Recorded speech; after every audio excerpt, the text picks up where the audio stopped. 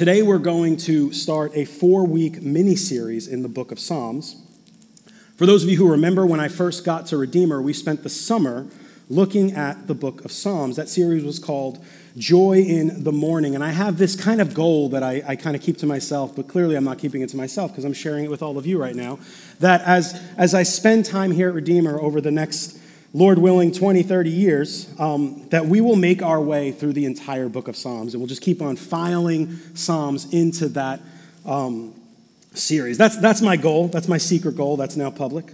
We spent a lot of time that summer wrestling with the discipline of lament.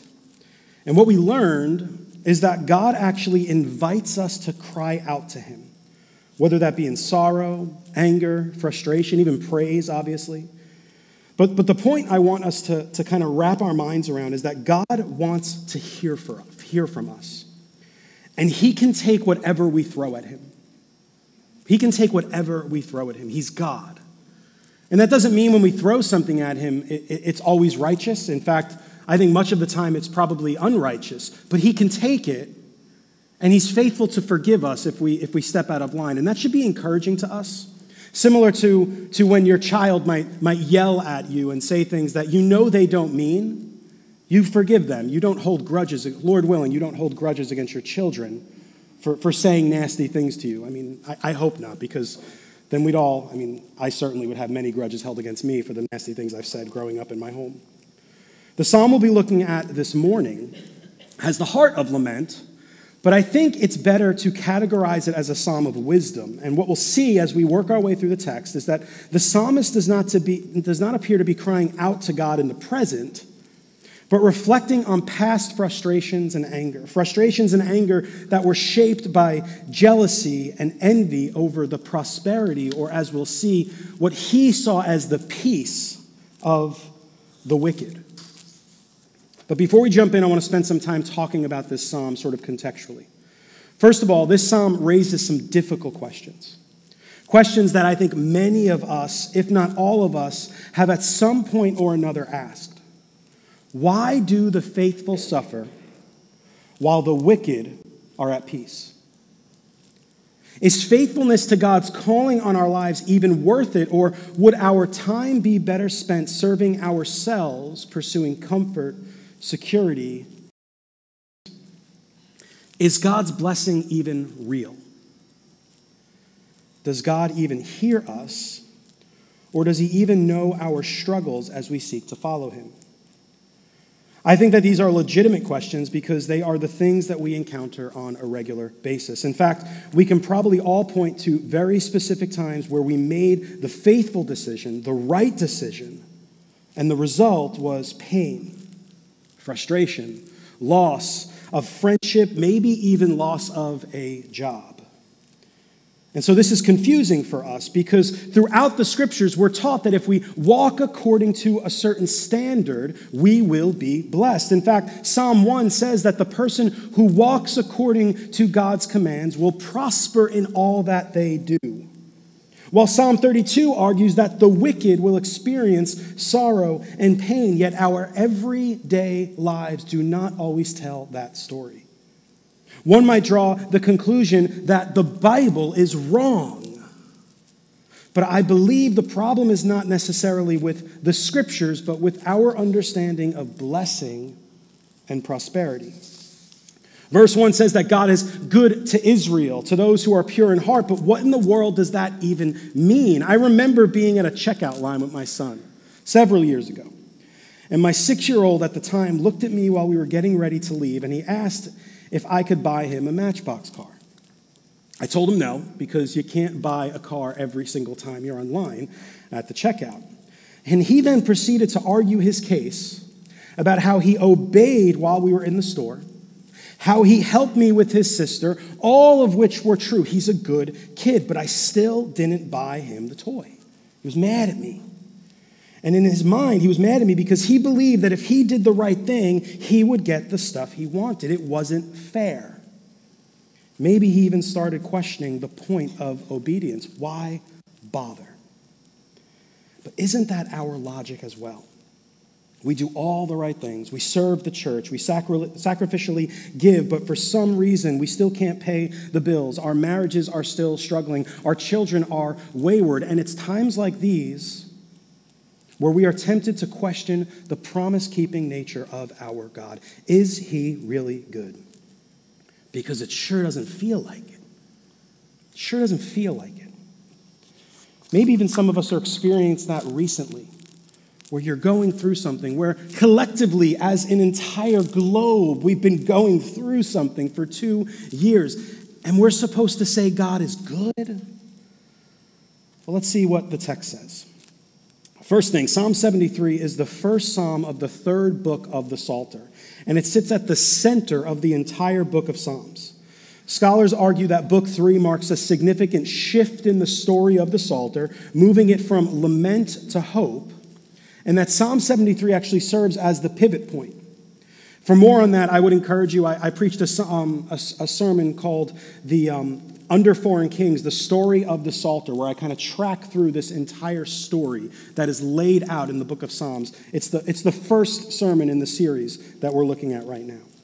Scholars also believe that this psalm was written by a royal figure, which is really interesting, and we're going to carry that theme throughout. King Solomon, to be specific, which is interesting because the tension of this psalm is between the worship of God and autonomy. Should I follow God or should I do my own thing? But as I study this passage, knowing what I know about Solomon and the many other kings of Israel, the idea of an imagine if king began to emerge. Imagine if Solomon or any other king of Israel even remotely resembled the individual being described here. Imagine if, when faced with the temptation to pursue his own passions and desires, comfort, security, wealth, that he chose the path less traveled, the path of humility and faithfulness. Imagine if this king loved God. Imagine if this king loved his people more than himself. And the question that kept nagging me, is there even such a king? And so as we travel through our text this morning, I want us to keep this imagine if king in our minds. Do we ever find him? And how does this message from the pen of a king land in our lives as the people of God here in 2022? And so verse 1, it says this: truly God is good to Israel, to those who are pure in heart. And so the psalmist begins with this proclamation that God is good. He's good to his people, the people of God, the nation of Israel, to those who are pure in heart. You'll notice what Hebrew poetry does. It works with this type of this tool called parallelism. And you'll see he says, God is good to Israel, and then he further describes in the next line who Israel is, to those who are pure in heart. I think that's important that we understand how parallelism works. There's two lines. The first line makes a statement. The next line either clarifies that statement, builds on that statement, or opposes that statement. Right? That's how Hebrew poetry works. It's parallelism. And so the psalmist is making a theological statement that faithfulness leads to blessing, which is how the book of Psalms begins. And the language here suggests that this is something that he's absolutely sure of. God is absolutely good to Israel, to those who are pure in heart. He's fully convinced that God is good and will remain faithful to his people. But this was not always the case for him. He did not always think this way. In fact, what we see in this psalm, it appears that he went through a season of his life where he didn't buy this at all. How many of us can resonate with that? How many of us can really look back over the course of our lives and realize, yeah, I was a Christian at that point, but I didn't buy anything that was being sold from this book. I've experienced that. And maybe there are people in this room that are experiencing that right now. Yeah, I'm going to keep doing the thing. I'm going to go to church. But man, I'm not convinced. Because as I look around, my life feels like it is caving in on me. And yet as I look around, everyone else who doesn't seem to give a rip about this or about the God that this book reveals seems to be doing just fine. Why bother?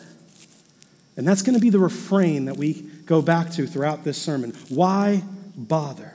Is he worth it? Verses 2 through 16 deals with this whole question. Is he worth it? The question that the psalmist wants us to wrestle with is whether or not it makes sense to remain faithful. Similar to my son in the supermarket, is obedience worth the trouble? So verse 2 says this, but as for me, my feet had almost stumbled. My steps had nearly slipped. I think it's helpful to understand it like this. God is good to Israel, but what about me? God is good to Israel, but what about me? Because my feet had almost stumbled. My steps had nearly slipped. And so the question that we're wrestling with, it's like, okay, I see Israel. I see the pure in heart that God seems to be blessing them. But what about me? What about me? And so there was something that happened to the psalmist, something that almost ruined him as he was absolutely sure of who his God was. There was something that piqued his interest, something else that was whispering into his ear, and it was the thing that almost derailed him. And as we'll see a bit later, this derailment, should he have gone through with it, would have led to the loss of an entire generation of God's people. And so what is this thing? Well, the text continues, verses 3 through 12. For I was envious of the arrogant when I saw the prosperity of the wicked. They have no pangs until death. Their bodies are fat and sleek. They're not in trouble as others are. They are not stricken like the rest of mankind. Therefore, pride is their necklace. Violence covers them as a garment. Their eyes swell out through fatness. Their heart overflows with follies. They scoff and speak with malice. Loftily they threaten oppression. They set their mouths against the heavens, and their tongue struts through the earth. Therefore, his people turn back to them and find no fault in them. And they say, how can God know? Is there knowledge in the Most High? Behold, these are the wicked, always at ease. They increase in riches. Well, verse 3 begins with this small Hebrew word, ki, which means because. In a sense, he's answering a question. Why did I almost stumble and fall? Well, because I was envious of the arrogant when I saw the prosperity of the wicked. And interesting, this word prosperity, I don't really like this translation because the word that's being translated prosperity is shalom.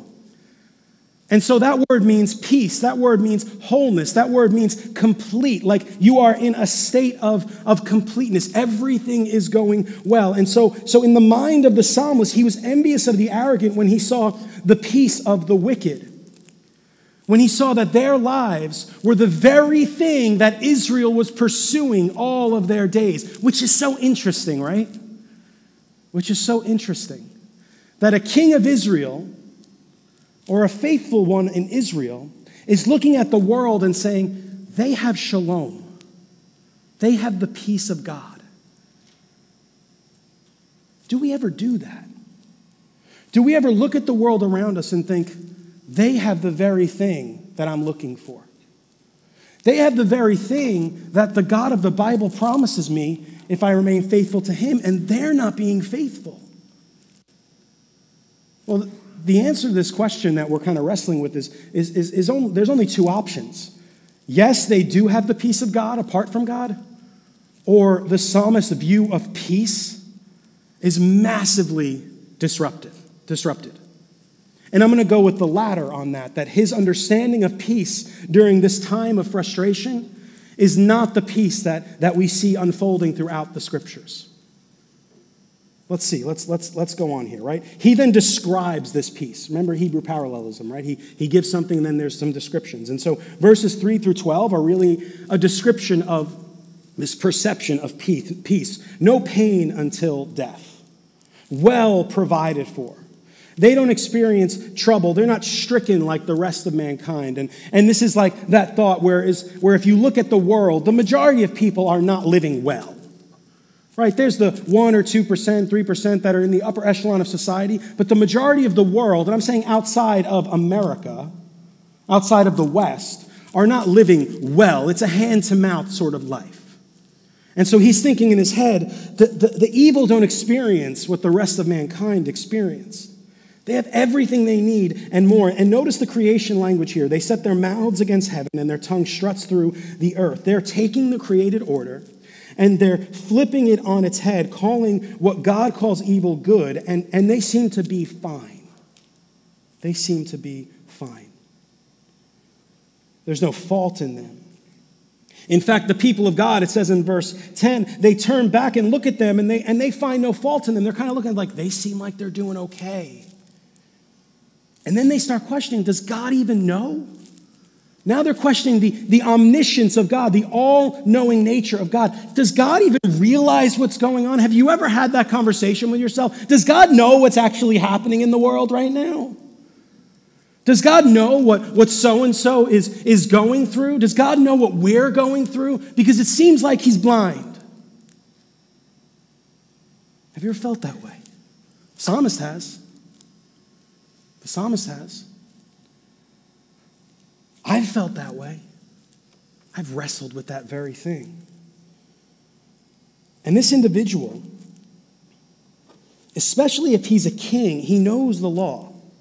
He knows that in Deuteronomy 17, where God lays out what it looks like to be a king, he's called to a life of humility, of meekness, that he's forbidden to pursue excess and wealth, but he's still jealous.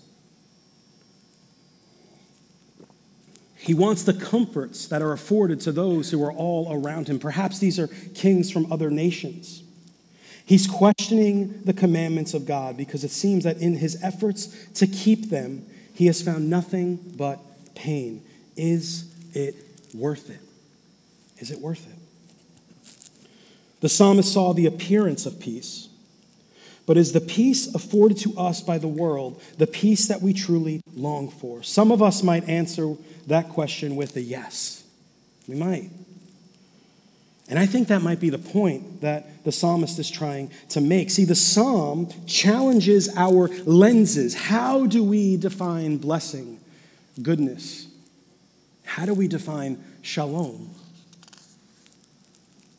Do we define it by verses 3 through 12? Or is there something more that we long for, that we actually need? Verses 13 through 14 continue. All in vain have I kept my heart clean and washed my hands in innocence. For all the day long I have been stricken and rebuked every morning. Have you ever felt like that? Like every morning? You just wake up and you're just beaten down every morning. I've had seasons of my life like that, where you wake up and you're like, here we go again. Where you actually don't trust the promise that God's mercies are new every morning. You trust the lie of, here we go again. And so he considers his life, all the pain that he has been through. For all the day long I have been stricken and rebuked every morning. And for a brief moment he thinks to himself, surely his efforts to remain faithful to God's commandments have been a complete waste of time and effort. And this is the temptation, that life apart from God is better than life with God.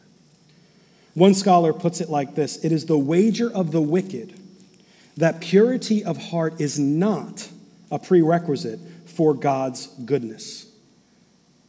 In other words, we can have all the benefits of being a child of God, but maybe we don't need God to get them. We can have all the benefits, but maybe we don't need God to get them. But honestly, isn't this the story of the Bible? It's where Adam begins choosing autonomy over covenant faithfulness in the garden. It is Israel, after being redeemed and rescued from Egypt, from the oppressive rule of Pharaoh, longing to go back. It's Solomon, who was given all wisdom, entrusted with the law of God to lead the people of Israel, who in the end chose the very temptations that he fought so valiantly against in this psalm. And ultimately, it is Jesus being led out into the wilderness, presented with the option to choose a life of worship and faithfulness to his Father, or take the road of ease, comfort, sidestepping the cross and the suffering that he was destined for from the foundations of the world. But this time it was different. See, this time the covenant was kept by the faithful one. We're going to get back to that. We had this psalm read at our wedding. And the more I study it, and the more I understand it, I think the more appropriate it is. We wanted to begin our lives together on the foundation that regardless of what we went through, that God would always be enough. Super godly, right? I mean, I was 25, man. I was a godly dude. I didn't know what I was talking about. And as the years rolled on, we learned that faithfulness and following Jesus, it requires risk and sacrifice. Following Jesus requires risk and sacrifice. It requires pursuing God above all things, regardless of the consequences. And I know, trust me, I know, I have not even remotely done this, even like remotely close to perfectly, and I struggle with faithfully.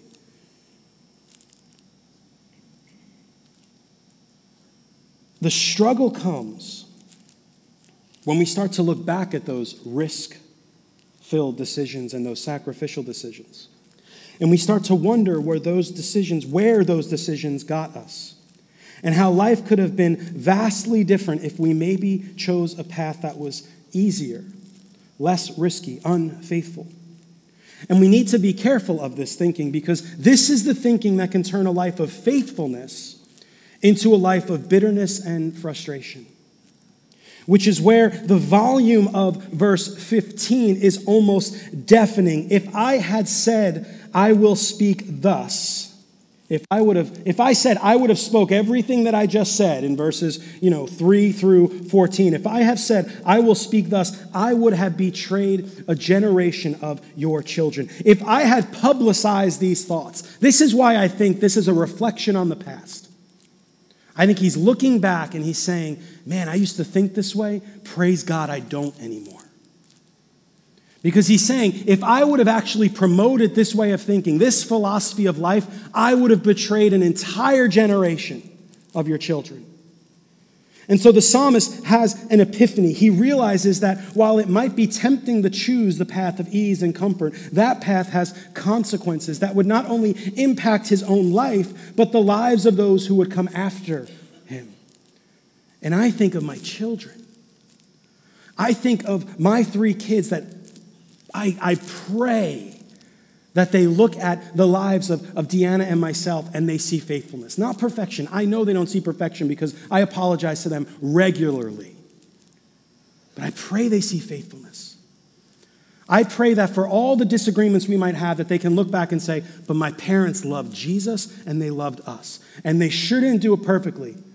Trust me, a month in isolation and quarantine with your children will prove that you are not going to parent perfectly. There were a lot of nights where I'm sure the neighbors heard yelling coming out of our home. But we made it through. We made it through. The text says that he would have betrayed an entire generation of your children. An entire generation of God's people would have been led astray if he decided that comfort was more valuable than faithfulness, luxury more precious than God, his own desires more important than the good of his own people. And so the text continues, verses 17 through 28, that third point in our outline. Until I went into the sanctuary of God. This is where everything begins to shift. Until I went into the sanctuary of God, then I discerned their end. Truly, you set them in slippery places. Let's stop there for a second. When I thought how to understand this, verse 16. When I thought how to understand this, it seemed to me a wearisome task, right? When I tried to figure this out, when I tried to wrap my mind around it, it just didn't make sense. Nothing seemed to come into focus. Everything was foggy until, right? Have you ever had an until moment? Where like everything doesn't make sense and all of a sudden everything starts to come together. Until I went into the sanctuary of God. Then I discerned their end. When I went into the sanctuary of God, the place where sacrifices are made to the Almighty, the place where Israel gathers to worship their king. Until then, I didn't get it. But once I stood in that place, with his eyes fixed on what he was lacking, and in what everyone else had, his life did seem like a complete waste of time. But as he shifted his gaze away from his self-pity and jealousy, and he began to reorient himself towards God, he started realizing that the pursuits of the wicked ultimately would not be peaceful and prosperous, but rather they would end in destruction. But what is it that causes his gaze to shift? The text tells us that it all happened when he went into the sanctuary of God. And it was in the sanctuary of God where he would have looked around and he would have seen the consequences of sin surrounding him. Because it was in the sanctuary of God where animals were slaughtered in sacrifice to God. Bloodstains and possibly the odor of decaying carcasses could have served as a wake-up call for the psalmist. That the wages of sin and the pursuit of autonomy over submission to God truly is death. But not only that, it was the place of worship. The place where heaven and earth comes together. For us, that place is the person and work of King Jesus. And it is the place where, and it is when we fix our eyes upon him, do we come to realize that the peace of this world is no peace at all. That the peace of this world is no peace at all. And it's at that moment the lights go on. He snaps out of it. Truly you set them in slippery places. You make them fall to ruin, how they are destroyed in a moment, swept utterly away by terrors. Like a dream when one awakes, O Lord, when you rouse yourself, you despise them as phantoms. Another way to translate that is you despise them, you despise their image. Again, creation language is being used here. God despises their image because it's not his image. It's the marred and broken image of Adam. The text continues. When my soul was embittered, when I was pricked in heart, I was brutish and ignorant. I was like a beast toward you. See, his jealousy, his frustration, his longing for fulfillment outside the presence and mission of God stripped him of his image-bearing nature. It made him subhuman. And this is the truth that we're reading about here, that when we pursue a life of ease, comfort, and security above a life of sacrifice and service of God, and when we shy away from God's mission because we're scared that it might cost us more than we're able to bear losing, we are no longer imaging God, but rather we are living as descendants of Adam, choosing creation over creator. Choosing creation over creator. See, the thing is that we have forgotten what it means to be human because we forget to look at the truly human one and the life he led. The truly human one, Jesus, the true Israel, the one who lived out the commands of God faithfully. Please tell me about his life. Did he have a life of ease, a life of comfort, a life of wealth, a life of any of the things that we are pursuing in this life? The answer is a resounding no. The Son of Man didn't even have a place to lay his head, the scriptures tell us. And it says that he was faithful, he was obedient to the point of death, even death on a cross. The most shameful way someone could have gone in the ancient world. And this goes back to the thing that we've been talking about for the 3 years I've been here, that not only are we forgiven by the cross, but we are formed by the cross. We are called to live cross-shaped lives, meaning that we enter into the suffering of others, that we do not pursue wealth and luxury over the sacrificial life of God. This is heavy, though.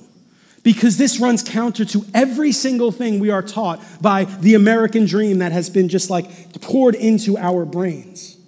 We live a kingdom dream, which is different. Read the Sermon on the Mount. Read the Beatitudes. Blessed are what? Blessed are the broken? Blessed are the poor? Well, that don't make sense because that doesn't feel like a blessing. And that's what the psalmist is struggling with. Those things don't feel like blessing. But that's what it means to put on Christ. To clothe ourselves in Christ. That's the beauty of this thing we call Christianity. It upends everything the world teaches. Completely upends everything the world teaches. And this place of subhuman life is the very place where the psalmist almost ends up. But he remembered the prize. He remembered the promise that God is our hope. I will dwell with you and be your God, and you will be my people. The entire point is that we would be in the presence of Almighty God. We are not guaranteed fortune, security, comfort, at least not yet. The one thing we are guaranteed is that God will dwell with us. God will dwell with us. Verses 23 and following. Nevertheless. I love that, nevertheless, right? He's basically saying, I thought about all this stuff. I considered all this stuff. I wrestled. I was mad at you. But there's a nevertheless. Redeemer, God is faithful to forgive our wanderings. I can't stress that enough. Whether those wanderings are concrete and you actually live them out, or they're in our hearts and in our minds, he is faithful to forgive our wanderings. Nevertheless, I am continually with you. You hold my right hand. Do you believe that? Do you believe that nevertheless, regardless of whatever you might have went through this past week, whatever you might have watched on Netflix last night, whatever you might have considered, and whatever you might have done, that nevertheless, you're still with God? Nevertheless, I am continually with you. You hold my right hand. You guide me with your counsel. And afterward, you will receive me to glory. This is the promise. This is the promise that one day we will step into eternity and the veil will be removed and we will stand face to face with our King. That is where Dr. Joe is right now. That's what's happening right now. And while we mourn, right, the title of this sermon series is Joy in the Morning. And I was very clever, mourning, right? I'm a very clever guy. And that's the point, that we mourn, we weep, because death is the worst, right? We can agree, death is the worst. It's unnatural, actually. It's not the way it was supposed to be. But guess what? There's joy in the morning. There's joy in the morning because we know that we know that we know that we will be with God for all eternity. And we get a foretaste of that now through the Holy Spirit. Redeemer, that's good news. That's good news. Afterward, you will receive me to glory. Whom have I in heaven but you? There is nothing on earth that I desire besides you. Do you believe that? There's nothing on earth that we should desire except for God. Whom have I in heaven but you? There's nothing on earth that my flesh and my heart may fail, but God is the strength of my heart and my portion forever. For behold, those who are far from you shall perish. You put an end to everyone who is unfaithful to you. But for me, it is good to be near to God, or the nearness of God is my good. I have made the Lord my refuge. Why? That I might tell of all of your works. This is the promise. This is what makes it all worth it. We get God. We get God. The presence of God has always been the goal. That if God's people remained faithful, he would dwell among them. Which takes us back to our imagine if king. Whoever penned this psalm ultimately did not make the cut. If it was Solomon, he had a few moments of piety and faithfulness, but eventually he turned his back on the covenant. There were other kings, all of whom fell short of their calling to remain faithful to the law of God and to the people of God. In fact, as we look at the life of Solomon and where he ends up, and the generation that follows him who also turns their back on God, we're left wondering, and those ancient Israelites reading and listening to this particular psalm would have been left wondering, imagine if this was our king. Imagine if when faced with the temptation to be like the kings of all the other nations, he resisted. Imagine if Israel fulfilled her end of the deal. Which brings us to our conclusion this morning. That maybe Solomon was writing more than a psalm of wisdom, but rather a psalm which was more prophetic in nature. Because there was one, when faced with every temptation known to man, when he was fearful of the cost, sweating blood in the garden, pleading with his father for another way, there was one who remained faithful. See, Israel did uphold her end of the deal. The true Israel, the person of Jesus Christ, upheld his end of the deal. And so as we read this particular psalm, there's only one who fits.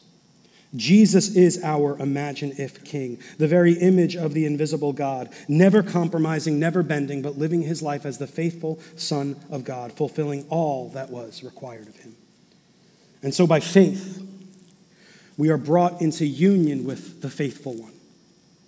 When we bend our knee to King Jesus, he forgives us of our sins and he adopts us into his family, whereby we can now call God Father. And he seals that adoption with the person of the Holy Spirit that indwells us and empowers us and equips us and gives us life and causes us to be born again so that we might live our lives telling of the works of God. As we see here in verse 28, that I may tell of your works. The works being referred here to are probably the work of Exodus, their gospel story, the Old Testament gospel story. But the work for us that we tell of is the death, burial, and resurrection of Jesus that rescued us from our enslavement to sin and death and has called us to worship and serve him above all else. And while this might come with an array of difficulty and even at times suffering, it is what we're called to. The scripture speaks of us picking up our crosses and following Jesus. They speak of the foolishness of gaining all that the world has to offer while at the same time losing our souls. And so the question we need to ask ourselves, and the question that Psalm 73 is asking, is it worth it? Is it worth it? Is the presence of Almighty God worth it? And I would venture to tell you from experience that he's worth every bit of it. He's worth every bit of it. Surely God is good to Israel, to those who are pure in heart. That purity comes because the Holy Spirit has cleansed us of our sin. We stand forgiven in the presence of Almighty God. And the beautiful part about that sentence, we stand in the presence of Almighty God. We get God, Redeemer. That's good news. Let's pray. Father in heaven, Lord, we love you. And we are so grateful for the grace that you have lavished upon us, Lord God. We don't deserve any of it, but Father, you have made it so that we might stand in your presence. We can come to you. We can cast our frustrations upon you, our anger upon you, our fears upon you. And you still welcome us. Nevertheless, we are continually with you. Thank you so much, Jesus. Father, be with this community of faith, Lord God. Be with Redeemer Fellowship. Be with us as we mourn the loss of our older brother, Dr. Joe. Help us to mourn with hope, with joy, with peace, knowing that he stands in the presence of your Son, Jesus.